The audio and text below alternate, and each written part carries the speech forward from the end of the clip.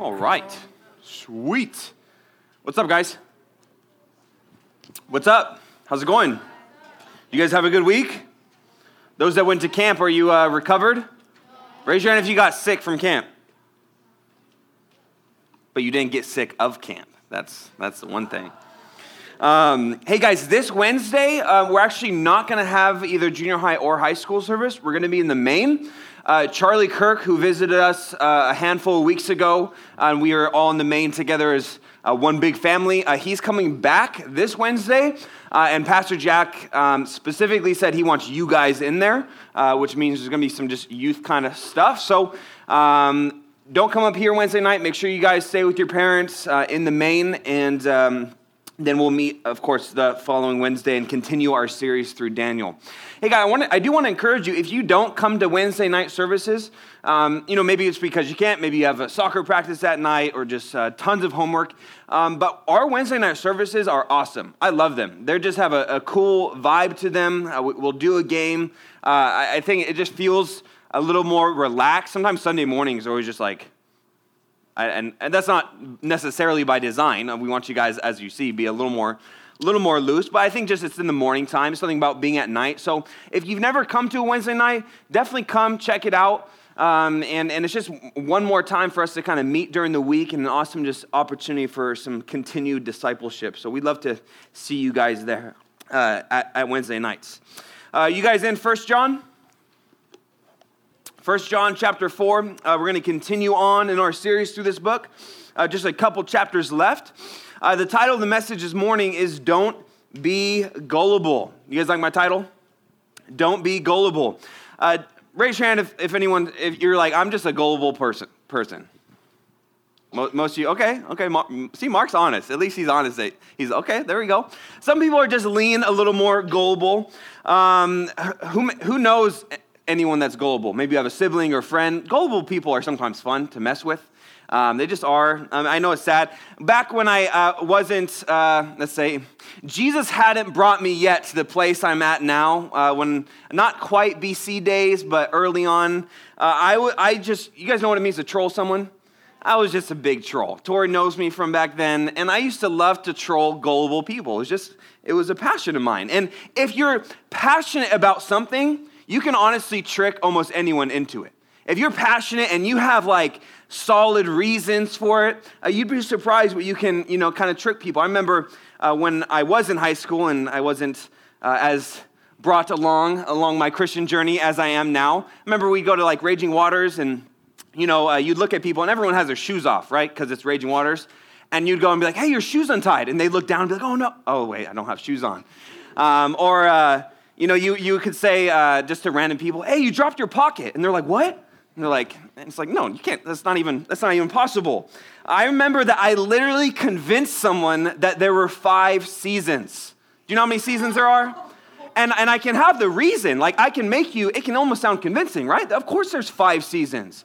There's winter, and then there's spring, and then there's summer, and then there's autumn, and then there's fall. Right? That's the 5 seasons. Autumn is when the leaves change colors, and fall is when they fall.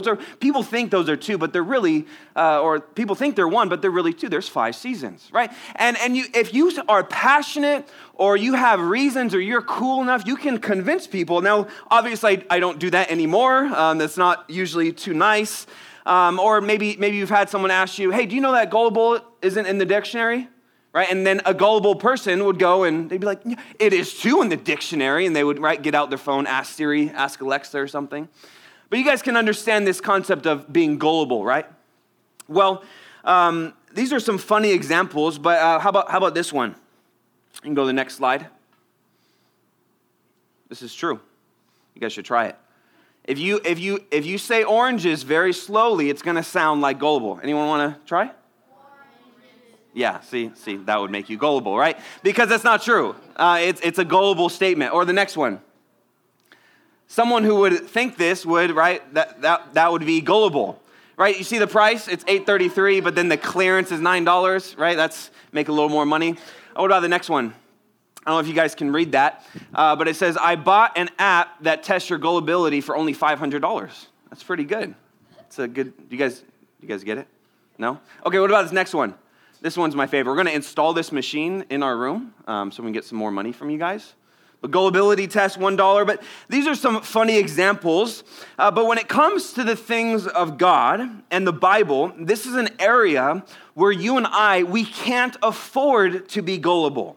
This is an area of life where we must be discerning. Whether your personality just leans more believing or maybe a little more cynical, either way, as Christians, we need to be discerning. We cannot afford to be gullible. And John kind of transitions now into, again, talking about this idea that there are people around us who want to lead us astray. That amongst the flock of God's people, there are certain wolves who want to lead sheep astray. And 2 weeks ago, we looked at together in chapter 3, we looked at the trademark of a Christian. We looked at that being love. And now we're going to transition into chapter 4. So you guys have your Bibles? So we're going to read from verses 1 through 6 in chapter 4, and then we're going to pray. Sound good? Yes, this is not a gullible test, I promise. 1 John chapter 4. So verse 1 says this, "Beloved, do not believe every spirit, but test the spirits, whether they are of God. Because many false prophets have gone out into the world. And by this you know the Spirit of God. Every spirit that confesses that Jesus Christ has come in the flesh is of God. And every spirit that does not confess that Jesus Christ has come in the flesh is not of God. And this is the spirit of the Antichrist, which you have heard was coming and is now already in the world. You are of God, little children, and have overcome them, because he who is in you is greater than he who is in the world. They are of the world, therefore they speak as of the world, and the world hears them. We are of God. He who knows God hears us. He who is not of God does not hear us. And by this we know, we recognize the spirit of truth and the spirit of error." Father, we come to you this morning in humility and wanting you to teach us. Lord, we admit at times we can be gullible.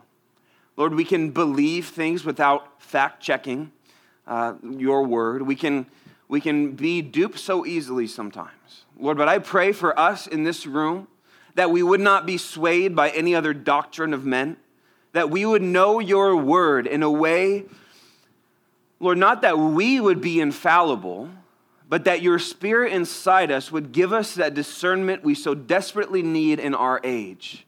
Lord, knowing that there are people who are in our churches, who are in the world, who want the worst for us, who want us to be tricked. Lord, would we be steadfast? Would we be immovable servants of God? We love you and pray that you would teach us now as we open your word. In Jesus' name we pray, amen. And so John opens up here, and notice what is the first word that is said here in chapter 4? Beloved. And he reminds them over and over again, in every chapter we've seen, he calls them little children. He calls them beloved. And this means loved one or one who is cherished. It notes that there is a special relationship here. And John, what he's about to say, he's saying from a place of love and of care. He knows that he's not going to be around forever, and he doesn't want them to be deceived. Now, if you're like me and you've been paying close attention to the text that we're in, 1 John, you'll notice that this is a subject he's already brought up before. In 1 John, he seems to repeat himself actually quite often, whether it's about love or whether it's about being aware of being deceived. And he's repeating this because he cares. Maybe you guys have a grandma or a grandpa who like tells you something over and over again. Maybe some piece of advice or wisdom. Maybe it's something as simple as, right, like you want to look twice before you cross the street. Or I know for my wife Haley, her grandma, no matter what, if we're leaving her house, she wants to make sure that we have a jacket on. It could be 100 degrees, and she wants to make sure you have a jacket so you don't get a cold. And maybe you have a grandpa or grandma who has some other sorts of wisdom, and every time you see them that you just know that they have this for you, or you hear something repeated from your parents. They're saying that from a heart of care. They're not saying that to be annoying, right? They're not saying that to be repetitive. They're saying it because they know the effects of maybe not looking twice before you cross the street, right? Or whatever it might be. And chapter 4 here is a similar scenario where it can seem like John is repeating himself, but he wants his readers to get this. It means it's important. He wants you to understand this concept of not being deceived, not being duped, not being gullible. And so from a place of love, John warns his readers about these false prophets that he's encountered in the church. And what we're going to look at today, John gives them, as we look at our text, I see 3 instructions of how not to be swayed by false prophets, or these people who are in our midst who believe different things. And so we're going to look at 3 instructions today, okay? Turn to your neighbor and say 3 instructions. Now turn to your other neighbor and say 3 instructions. That's how many we're going to look at today, okay? And it's all from the text. Number 1, we're going to look at one of the instructions is that we as believers must discern. That's the first kind of instruction that we see here in verses 1 through 3 is that we are to be discerning. If you notice in verse 1, he says, "Beloved, do not believe every spirit." Now, the definition of gullible is to be easily persuaded or to easily believe something. And when it comes to the things of God and the things of the Bible, you and I can't just willy-nilly believe everything we hear and accept it as true. Just because someone has a Bible in their hand and looks the look doesn't mean they're speaking on behalf of God. And even for me, that as we go through the Word, anyone you hear teach the Bible, me, Shadrach, when you get to high school, Pastor Jack, or when you go to some other church or some other school or some other Bible study, that you must not just accept, oh, well, they have a Bible in their hand, so they must be speaking truth. It's just certainly not true every time. And this idea that do not believe every spirit, doesn't it kind of sound almost like, ooh, like don't believe every spirit? Now, it sounds like that, but the idea is the spirit of a man. That the spirit of a man is what's inside him. That as people teach us about God, we need not just believe everything they say because they look the part.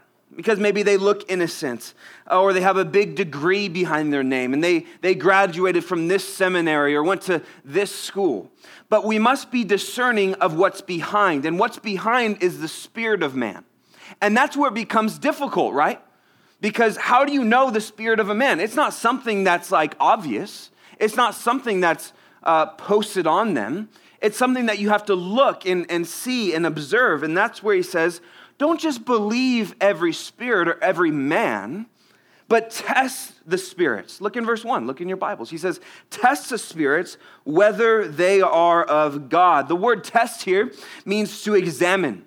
It means to check out, to observe, to look carefully over, to inspect, to put to the test, to discern.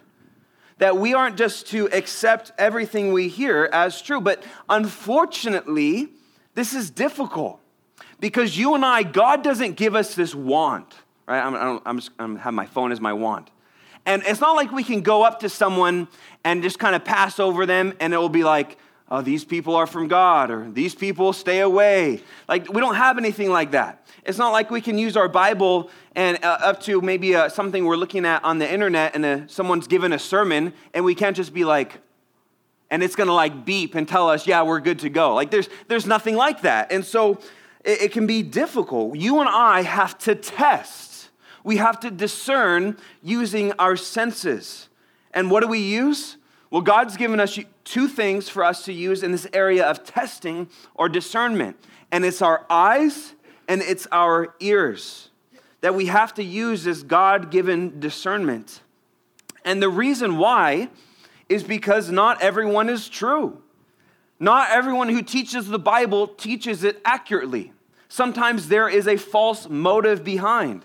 Sometimes there's a selfish or greedy motive behind, or sometimes they're teaching things that are simply not in there. And if you notice, verse 1, it says, don't believe every spirit. Test them whether they are of God, because there are many false prophets who've gone out into the world. John is telling them that there are people who appear to be speaking on behalf of God who are not doing that. And not everyone who claims to speak to God on behalf of God actually is. And that's the idea. If you're familiar with the Old Testament, there were a lot of false prophets in the Old Testament. That usually the true prophets of God were not afraid to tell the truth. That they'd be talking about how the nation was in sin. And kings would not like the prophets because they didn't want to hear the hard thing that God had to say to them. And so they would accept these false prophets who would say, King, you're good. The kingdom is good. No judgment's going to happen. But they were speaking a false message. And it's not like it's obvious when someone is a false prophet. False teachers usually say things that are very much Christian. They say things that are very much Bible. But there's this one area where they're completely off, and it's a major area. That they look the part, everything looks good, but there's an area of danger and of concern. They don't have a sign. Like false prophets don't have a sign saying, I'm a false prophet. They don't have a t-shirt that says, false prophet here.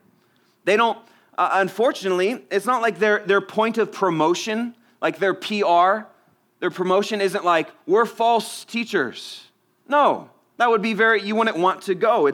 But it's usually not that easy. Usually the look is good. It sounds good. But the doctrine is off. 1 Thessalonians chapter 5, verse 21.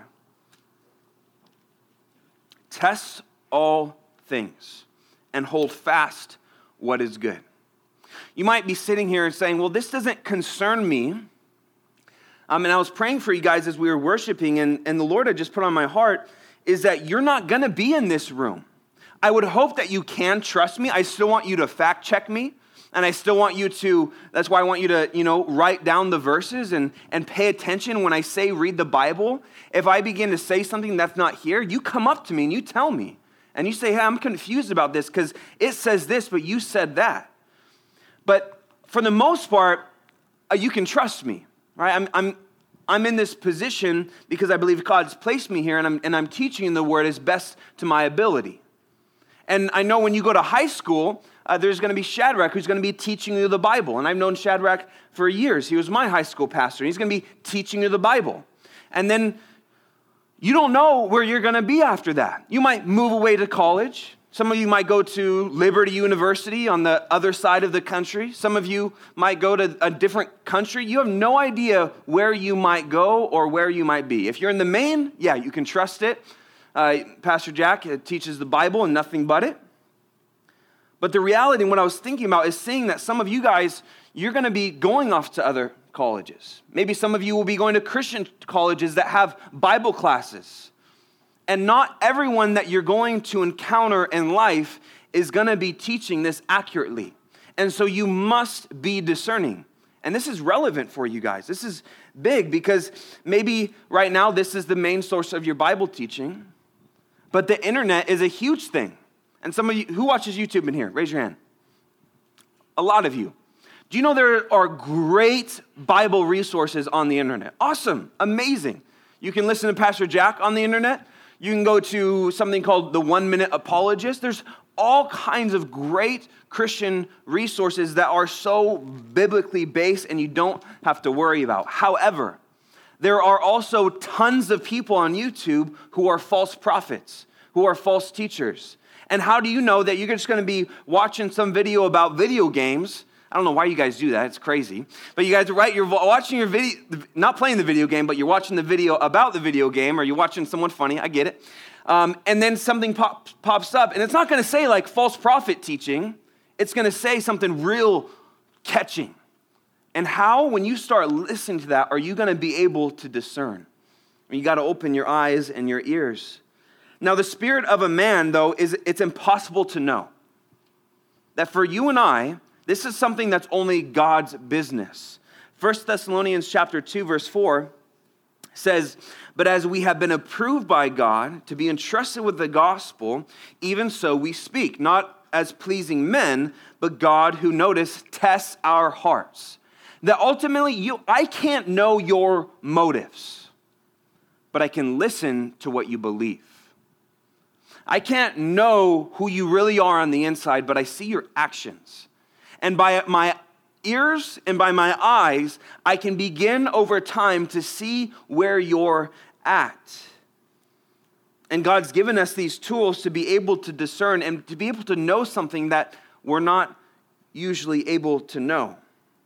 And now verse 2, he goes on and he gives us the tool. He gave us the what we're to do. We're to not just believe anything we hear, but we're to test. He gave us the why, right? The why is because there's people that teach false things. There's false prophets. But then he gives us the how. And he says this, verse 2, look in your Bible. He says, by this you know the Spirit of God. That whatever he's about to say is the starting point to know if God is the motivation behind the person. The word to know here means to know by experience. It means to know by experience, by observation, right? Or other senses. It's our eyes and ears by looking. That you and I are able to know right away. This is the foundation. It's not the only thing, but this is always to be the starting place for someone that we're listening to on speaking on behalf of God through his word. That the test comes down to whatever they say about Jesus. This is the beginning part. This is the most important part. He says, notice it says, every spirit that confesses that Jesus Christ has come in the flesh is of God. Boom, okay? The meter goes green. And every spirit that does not confess that Jesus Christ has come in the flesh is not of God. Boom, the meter goes red. That this is the base. And I want you to notice here that he's specifically dealing with Jesus' humanity. He says, if someone were to claim that Jesus didn't really become a human, then that is the first point that you can know they're a false prophet, they're a false teacher, what they're saying. You can trust nothing what they're about to say. And this is the biggest and starting point. Now for John, this was relevant to what he was dealing with, right? He was writing to a specific people at a specific time for a specific situation. And during that time, there are these people called the Gnostics. Everyone say Gnostics. The Gnostics believed that anything material was evil. So because this pulpit is material, it's evil. It's impure.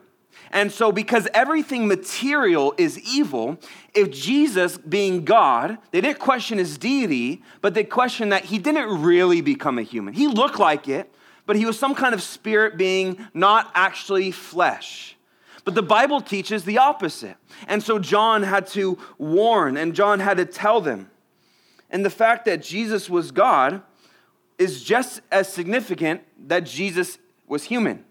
Because if Jesus wasn't human, you and I are still stuck in our sins. It's the fact that he became like you and I that he's able to make the sacrifice for us. Huge. It has everything to do with the gospel and everything to do with the cross. But for Paul, he dealt with something different. I want you to look at this verse, and he's writing to the Corinthians here in 1 Corinthians chapter 12, verse 3. For Paul, the situation that he was in, the specific people that he was writing to, had to do with Jesus' deity. And so he says, therefore I make known to you that no one speaking by the Spirit of God calls Jesus accursed. And no one can say that Jesus is Lord except by the Holy Spirit. That for him, his issue was that there were some people in Corinth that were questioning that, no, Jesus was a created being. He wasn't actually God.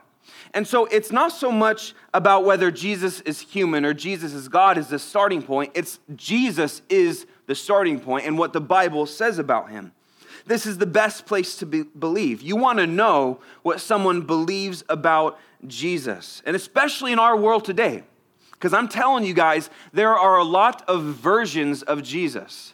People can call themselves Christians and say they believe in Jesus, but then when you start asking them, what Jesus do you believe in? Sometimes you can get very different answers. And so even in your sharing your faith and asking your friends, you might have a friend who's Mormon and they'll say they believe in Jesus. You need to ask them, which Jesus do you believe in? What do you believe about him? Do you believe he was human? Do Do you believe he is God, not a creation? You need to ask those questions because there are many versions of Jesus now in our world today.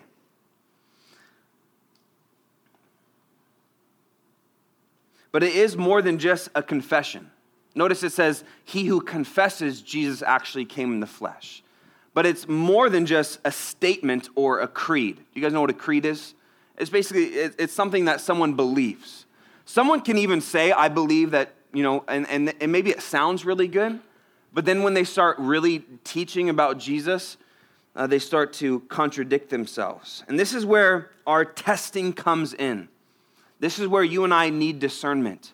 And I want to give you guys the way that Jesus put it. He put it this way in Matthew chapter 10. You'll have to skip a couple slides. Matthew chapter 10, verse 16. Jesus says this, behold, I send you out as sheep in the midst of wolves. Therefore, be wise as serpents and harmless as doves. Have you guys ever heard this verse before? So I believe what Jesus wants from his disciples is this discernment, this wisdom. They need to be wise as they go out because they're sheep in the midst of wolves. And they need to be wise that they don't believe everyone they hear. And we need to use wisdom in our life, but it doesn't mean we become like wolf hunters, right? There's no like spiritual gift of false prophet hunting. Like that's not a thing. God, of course, wants us to call them out and rebuke them if necessary in the church. But you and I, it's not like we're, like your position. We don't have like a title here at our church, and it's known as the wolf hunter, okay? Meaning we're to be harmless as doves, but wise, keen, smart, understanding. I like how this is how Jesus put it. Let me show you how Paul put it. Paul put it this way in Ephesians 5. He says, see then that you walk circumspectly, not as fools, but as wise. This is being aware. Do you guys know some people who are just like really unaware? Like just by nature, like you're with them and they're like, that person just walked by and he was a sketchy looking dude and this person had no idea. I know for me, I have those people in my life. I am not one of those people. I'm one of those people where I'm just, at least I think I am, where I'm aware, right? If I'm with my wife and we're somewhere, I'm looking at how other people are. Like if we go into a restaurant, I know Gilbert's this way, he likes to put his back to the wall so he can see. He likes to be aware. And this is good. And this is how we are to live as Christians, not just believing everything we take in, but walking circumspectly, wisdom. Peter warned his people. Peter put it like this, 1 Peter chapter 5, verse 8. He says, be sober, be vigilant, because your adversary, the devil, walks about like a roaring lion, seeking whom he may devour. Have you guys ever been to Los Angeles before? Like LA area? Have you ever been in like sketchy LA areas? Yeah. That is a place you don't want to be unaware. Okay, there's a place that we used to take youth down, and it was the Fred Jordan Mission. It's in Skid Row. And that's a place where you don't just want to like walk willy-nilly and you don't even want to have sandals on because there can be needles on the floor. You want to watch where you're walking because there could be literally poop or pee right there on the street. And you don't want to walk like, there's a difference between walking on Skid Row in LA, right, than to walking like the shops. If you're in the shops, you don't have to worry about it. You should still not be unaware. But you don't have to worry about necessarily other people as much, right? Do you understand? You and I, as Christians, we should be as if we are always living in Skid Row. We should be aware. If someone's talking about God, we should listen, not just take it in. We should see, okay, who is this person?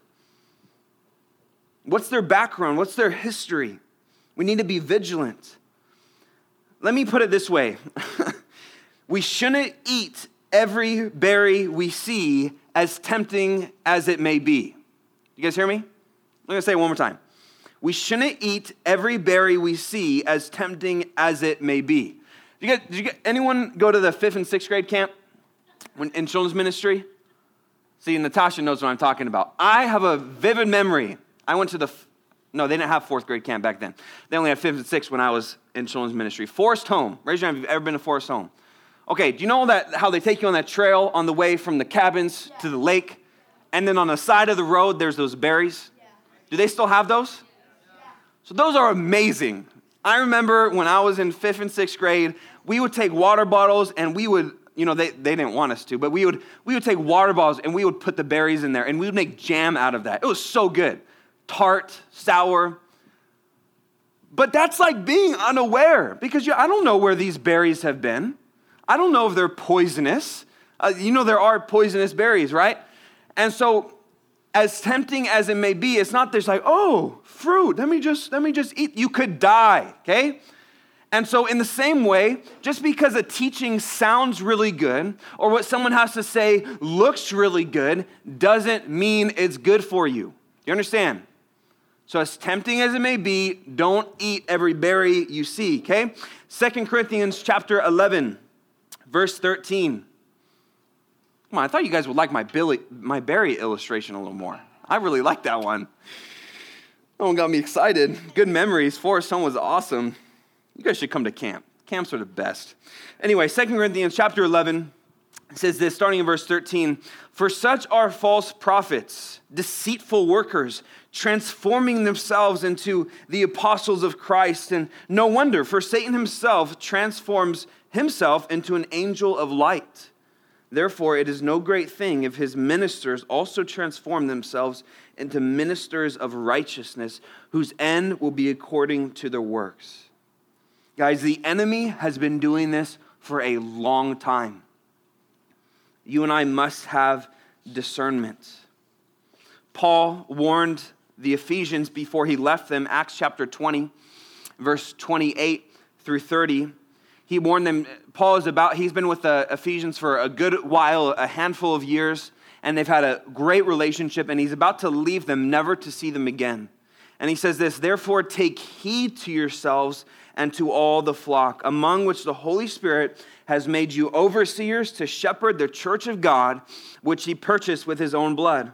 For I know this, that after my departure, savage wolves will come in among you, not sparing the flock. Also from among yourselves, men will rise up, speaking perverse things to draw away the disciples after themselves. Guys, I've seen this even at our own church. I've seen it where there was a false teaching and people were drawn away to it and they left the church because of it. And it's dangerous and it's here and it's present. And you need to be aware as you continue to grow in your relationship with the Lord. The word, do you see where it says take heed? That word take heed, it just means to pay attention. That when someone is even sharing with you, even out in the courtyard, it's not that we're to become these like very cynical people. You know what it means to be cynical? Just like super judgmental of everyone. And it's not that, but we are to be careful. We are to pay attention, to have our eyes open and our ears listening. The second thing, direction, we've only gone over one, and that was discern. The next two will not be as long, I promise. The second one is that we are to know. I want you to write that down. That in light of false teachers, we are not only to have discernment, but we are to have a level of knowledge. In verses 5 and 6, John takes a sharp contrast of that if you are of the world, you're going to speak like the world, and you're going to want to hear the things in the world. And if you are of God, then you're going to hear, if someone's of God, they're going to hear what God has to say. And as we start at who Jesus is, that's only the foundation. We must go on to other areas of doctrine as well. We must see the person's willingness to stick to what the Bible has to say. That the things that we ingest must be biblical. And there's this idea, if you look at verse 6, he talks about the spirit of truth and the spirit of error. And the ultimate test to discern who's of the spirit of truth and who is of the spirit of error is someone's willingness to heed what the word of God has to say. Because the Bible says that his sheep hear his voice. John 10:27. Also, John 8:47 says, he who is of God hears God's word. Therefore, you do not hear because you are not of God. And then John 10:27 talks about how God's people, you can discern, is if you come to someone and you have the Bible and you have your verses of just, you want to talk it out because they're saying something contradictory. if they're not willing to hear the word, if the word is not the authority, then right away you can know that they are not of the spirit of truth. They're of the spirit of error. But the test is to be that of doctrine. And I want you guys to have this word in your head. Everyone say doctrine. I know it sounds like an intense word, but it just means what you believe. That right now that you have a certain set of doctrines that you believe, whether however much knowledge or not, that you have a certain doctrine. You have a doctrine of what you believe about Jesus. You have a doctrine of what you believe about the Holy Spirit. You have a doctrine of what you believe about what the church is to be, at whatever level. And it's basically what you believe. And you and I are to care about what other people believe. And if they're the ones that we're receiving teaching from. 1 Timothy chapter 4, verse 1 says, "Now the Spirit expressly says that in the latter times, some will depart from the faith, giving heed to," notice, "deceiving spirits and doctrines of demons." You see, I fully believe that Satan is involved in false teaching that goes against what the Bible says, that sounds biblical but twists it. Sounds biblical but perverts it just a little bit sometimes, but in big areas. Ephesians chapter 4, verse 14 says this, that we should no longer be children, tossed to and fro, carried about with every wind of doctrine by the trickery of men and the cunning craftiness of deceitful plotting. Do you hear the verbiage in this? That, notice it says deceitful, tricking. It's because you use things that sound right to trick someone, right? You use things that someone wants to hear to trick them. And it's going to sound good. But this is why it is so imperative that the word of God is in us in a place. How are you going to be discerning of false teaching if you don't know true teaching? If you're not studying the Bible for yourself, you're not going to be able to discern when someone is teaching something false. You're going to go right into it. This is why it's imperative that we fulfill 2 Timothy chapter 2, verse 15. "Be diligent to present yourself approved to God, a worker who does not need to be ashamed, rightly dividing the word of truth." Now, I want you guys to think, if someone comes up to you and they start sharing, or maybe you watch a video online or whatever it might be, and they start talking about Jesus, how, well, he wasn't really God. Like he's powerful. He's up there, but he's not actually God himself. I mean, even think about John 3:16. It's God's son. It's not him. And they start using scripture to be able to have their argument. Are you able, from the word of God, to show them their error? Are you able to know for yourself? Because if Satan knows the word of God, which he does, and better than you and I, then you and I better know the word as well. Are you able to point to John chapter 1, verse 1, and show that Jesus is God? What about John chapter 1, verse 14, that talks about how Jesus actually came in the flesh? He dwelt among us. Are you able to, if I handed you a Bible, can you show me, where does it say that Jesus is God? Are you able to take me to Philippians chapter 2 and show me that it says that Jesus has been exalted and he's on the right hand of the throne of God? Do you know the word enough to discern the spirit of error? I'm afraid for some of you guys, you don't. Some of you are not in your Bibles. Some of you guys don't know your word. And it grieves me to think about you maybe a year from now, or even now, or a few years from now, and still not in your Bibles. And so someone comes along with some teaching and they take you, like Ephesians talked about, that they take you away, they draw you to themselves because you are ignorant of what the word has to say. Guys, more Bible gives us more discernment. You see, there's as he's talking about this discernment and this kind of testing, you see, back in John's day, they didn't have like credit cards. You guys know that? They didn't have like debit cards, or they didn't even have really like paper money. They used coins. And how they used their coins and how much a coin was worth was based off the type of metal, right? And then also the weight of that metal. And so no one would just accept money just based upon how it even looked.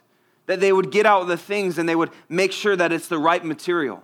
That they would oftentimes in the marketplaces, they would have scales. And the different scales would have a certain weight on one side, and you would put your change on the other to see exactly how much it was. And this is that idea of testing. This is that idea of discerning, and we need to know what is in the scales. We need to know the other side of okay, what is this? Is this accurate? Is this according to what the Bible says? Raise your hand if you like In-N-Out. Just raise your hand. In-N-Out's amazing. It just is. And they have a very intense evaluation. That's why you could go to any In-N-Out any day and it tastes pretty much exactly the same. There's the occasional where it's like, okay, the fries were, a little not good today. The occasional where the burger's a little bit, okay. But for the most part, they have a very intense, their evaluation and their expectation is extremely strict. The type of meat they have, if you were to go into an In-N-Out facility, cleaner than you could possibly imagine. And it's because that's how their stuff is so good. Their standards are very high. Or Haley, my wife, she used to work at Starbucks. When we first started dating, I didn't like coffee, actually, and she slowly weaned me on to coffee, and now I like it a lot. But they had a very intense evaluation there. They had something called Quaza. And they would basically come, I forget how often, and they would have 2 hours of evaluation. They would be inspecting everything. That if you touched anything on you, if you put your hands in your pocket, you touched your hair, whatever it might be, if you didn't go and wash your hands, they could fail the entire store. That's how serious it was. They would look for dust. They would look for fridge temperatures if they were slightly off. They would look as they're preparing the drinks. If they touched the rim of the cup before giving it to the customer, even just slightly, they could fail you. It's very intense. And it's because they put them through this test. And you and I, how much more should you and I know the expectation, know what God has said, to be able to, as we come to our Bible teaching and learn, we should have that strict evaluation. We should know the word enough to be able to discern.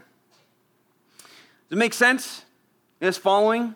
It's very important that you guys get this and don't believe everything you hear. We can't be gullible Christians, or we'll just kind of be rocked back and forth and, oh, that sounds good. Okay, that sounds good. No, what does the Bible say?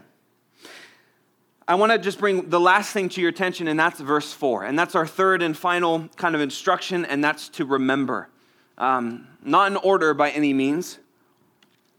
But verse 4 is, to me, kind of a standout verse in this section.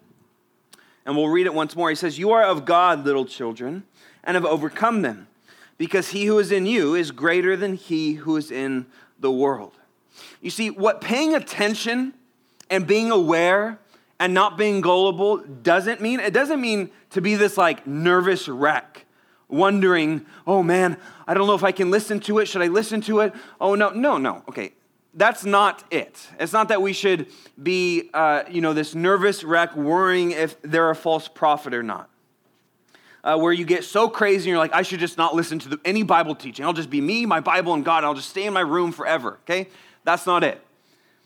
And verse 4 gives them an important reminder that in the midst of the reality that there are false teachers in our midst, he says, you are of God and you have overcome them. And he who is in you is greater than he who is in the world. And there's just this encouragement. Verse 4 is just this reality of, look, be discerning, be aware, but you're of God, so you don't got to worry about it. You don't have to become this nervous wreck. Just be aware, know Scripture, be discerning, but they're not going to be able to overcome you. They're not going to be able to shake the faith that you have in God. Notice it says that they've overcome this. This means to have victory.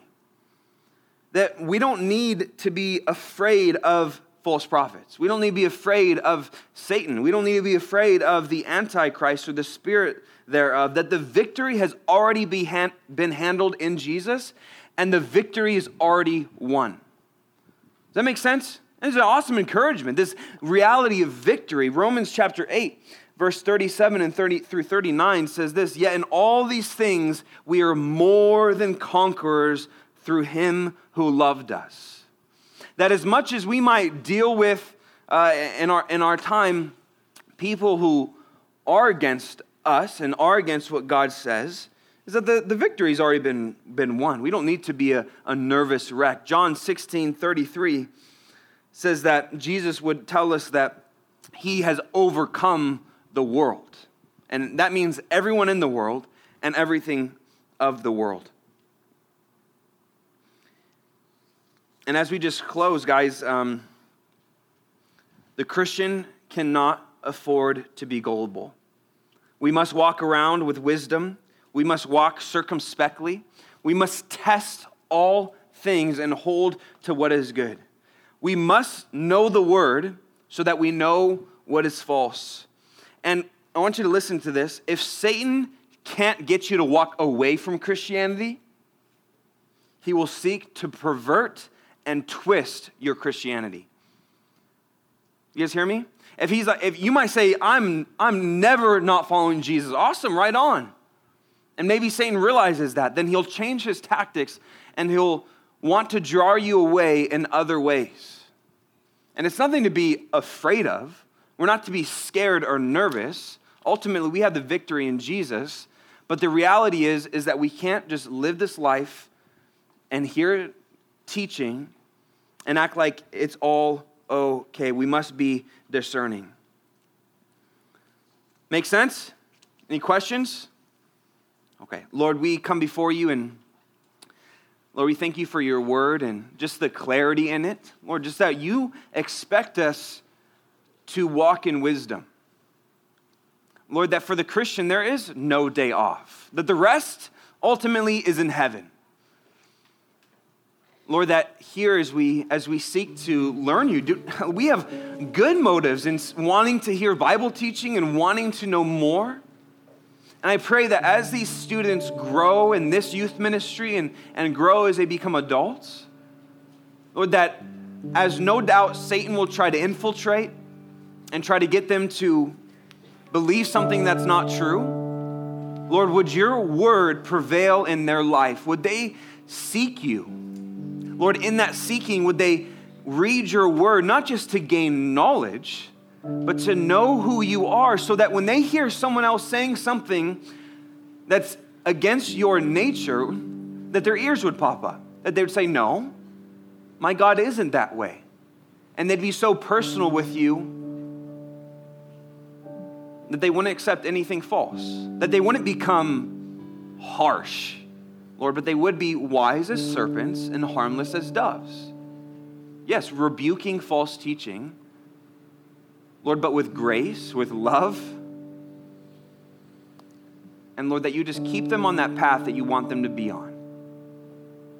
Lord, nothing would break my heart more than to see them go off and believe something that's not true. That even John would say that his greatest joy is to see his children, those that he's poured into, walk in truth. Lord, today we would walk in truth. We love you and pray all these things in Jesus' name, amen. I just had a thought while we were praying. And you know how like you have someone that you know? You guys can stand, that's cool. You know how you have someone that you know and if you heard someone else say something about them, even if you weren't sure it was true or not, you would come to their defense because you know their nature, right? You're like, there's no way. I know for a fact that this person, my mom would never do this, or my friend would never do this.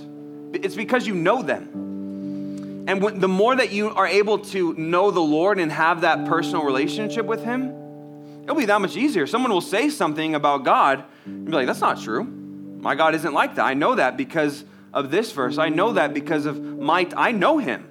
It's not just I know what is said about him, but I know him personally. And the awesome thing is that God doesn't need our defense. But guys, let's close in worship and let's close in worship.